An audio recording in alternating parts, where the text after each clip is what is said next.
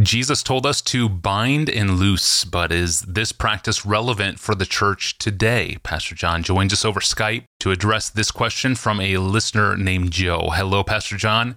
Jesus told the disciples that whatever they bind or loose on earth would be so in heaven. The church has the keys to the kingdom of heaven, meaning whatever you bind on earth shall be bound in heaven, and whatever you loose on earth shall be loosed in heaven. Matthew 16, verse 19. So what can a local church bind and loose?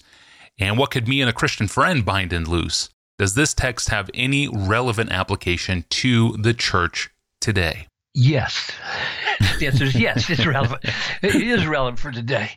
It's always been relevant. In every age of the church, it's relevant. And yes, Joe, if you are a true follower of Jesus, you and your friend, as a true follower of Jesus, can bind and loose in the way that Jesus means it here. So let's read it, make sure we get the whole context, and then I'll try to explain what I think it means and how it's relevant.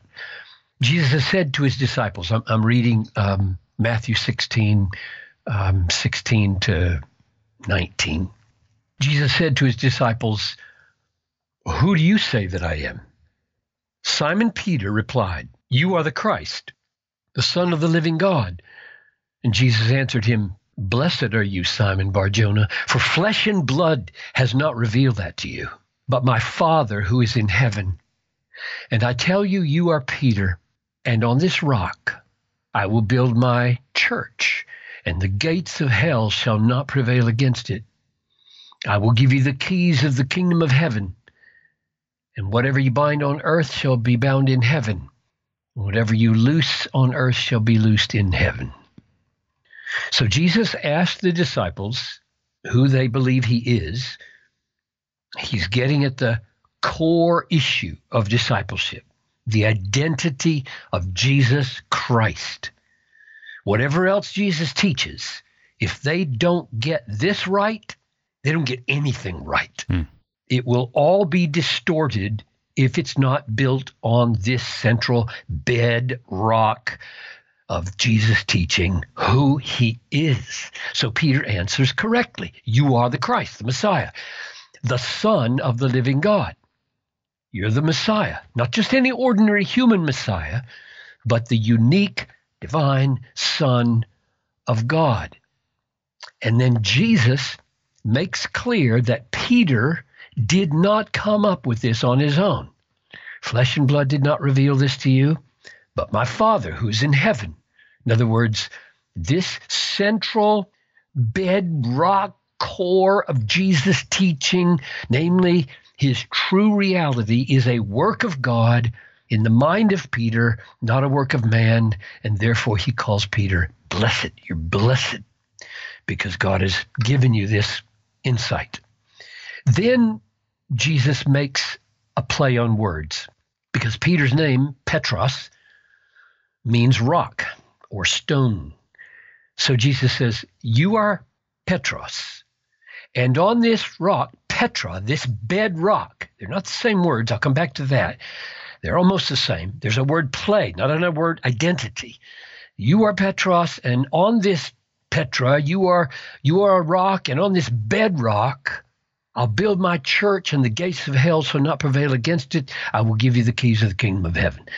Now, before we jump to the conclusion that Peter alone here is made the foundation of the church, notice three things. Number one, Jesus did not say, on you I will build my church, which he very easily could have said. He said instead, on this bedrock, Petra, I will build my church. Second, even though Jesus says to Peter, I will give you the keys of the kingdom of heaven, whatever you bind on earth will be bound in heaven, and whatever you loose on earth will be loosed in heaven. That very same thing Jesus says to Christians in general with the very same words in Matthew 18, 2 chapters later, verse 18. Truly I say to you, plural, not you, Peter, you plural, you who are gathered in my name. Whatever you bind on earth shall have been bound in heaven. Whatever you loose on earth shall have been loosed in heaven. Matthew 18, 18. That's the second observation. Here's the third. Jesus does not say, you are Petros, and on this Petros I will build my church. He says, you are Petros, and on this Petra I will build my church. Petra has a different connotation than Petros. It's not a loose stone. It's bedrock stone. Here's what I mean. In Matthew 27:60, where it says that Jesus' tomb was cut out of the Petra, the bedrock, that doesn't mean it was cut out of a loose stone. Like, here's a stone, it's maybe weighs 10 pounds, it's found on the side of the road, and he cut a grave in that stone. Well, that doesn't work. What he means is the side of this mountain is stone. Like, this is a massive bedrock where you build something, and so you carve into this bedrock a grave. That's the connotation of Petra. It's not a loose stone like Petros. Petra is bedrock. The same word is used in Matthew 7:24. Everyone then who hears these words of mine and does them will be like a wise man who built his house on this bedrock.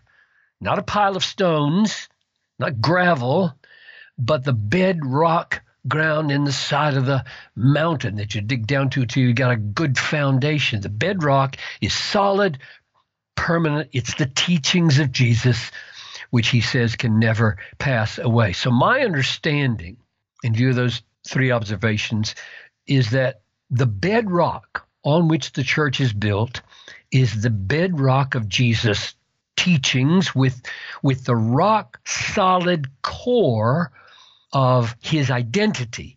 You are the Messiah. You are the Son of God, at the center of those teachings. And since Peter is the one who made that confession in this case, he's treated as the representative of all those who would faithfully lift up the teachings of Jesus and the word of Jesus with the true reality of who he is at the center, or as the bedrock of the church. So it's these teachings of Jesus that are the keys of the kingdom. When he says, I'll give you the key, or the keys of the kingdom, which means that when you speak, Peter, or according to Matthew 18, any faithful Christian who speaks the words with the bedrock of Jesus' identity at the center, when you speak those words faithfully, you are using the keys of the kingdom to open the kingdom in people's lives. And here's a clue that I think confirms we're on the right track from Luke 11:52.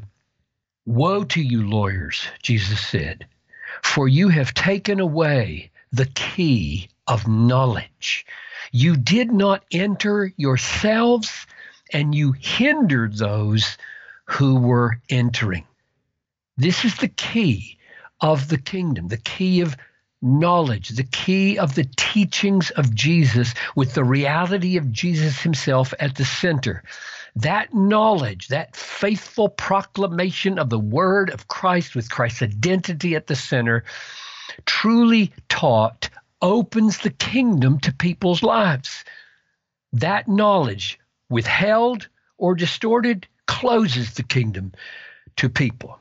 And when Jesus says, whatever you bind on earth shall have been bound in heaven, which is the right future perfect translation of the verb tense, whatever you bind on earth shall have been bound in heaven, and whatever you loose on earth shall have been loosed in heaven. He means that in all of this human key turning of the keys of the knowledge of God, we are doing what God has decided should come to pass. Our teaching is essential. God's will is decisive. So, Joe, you and your friend, and I would say all faithful Christians, can take your stand, and you should take your stand, on the bedrock of Jesus' word, with Jesus himself, his reality at the center, and speak it. And in so doing, you will turn the key of heaven in people's lives and open the kingdom to them. Thank you, Pastor John. And Joe, thank you for the question. And thanks for listening. If you want new episodes of this podcast delivered to you, subscribe to Ask Pastor John in your favorite podcast app, in Spotify, or by subscribing to DG's YouTube channel. And to find other episodes in our archive or to submit a question to us, do that online at desiringgod.org/Ask Pastor John. We have another important Bible question up next time. Does the coming of the Mosaic Law into history actually empower our sin nature? Does it make our sin stronger? Seems like that's the case in the New Testament. And that is our next question up on Monday. I'm your host, Tony Reinke. We'll see you then.